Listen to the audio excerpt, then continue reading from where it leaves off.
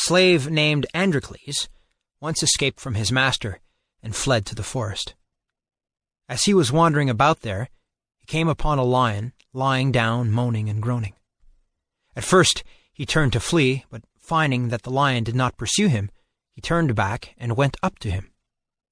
As he came near, the lion put out his paw, which was all swollen and bleeding, and Androcles found that a huge thorn had got into it and was causing all the pain.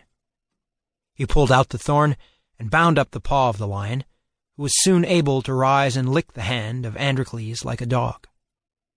Then the lion took Androcles to his cave, and every day used to bring him meat from which to live. But shortly afterwards, both Androcles and the lion were captured, and the slave was sentenced to be thrown to the lion after the latter had been kept without food for several days.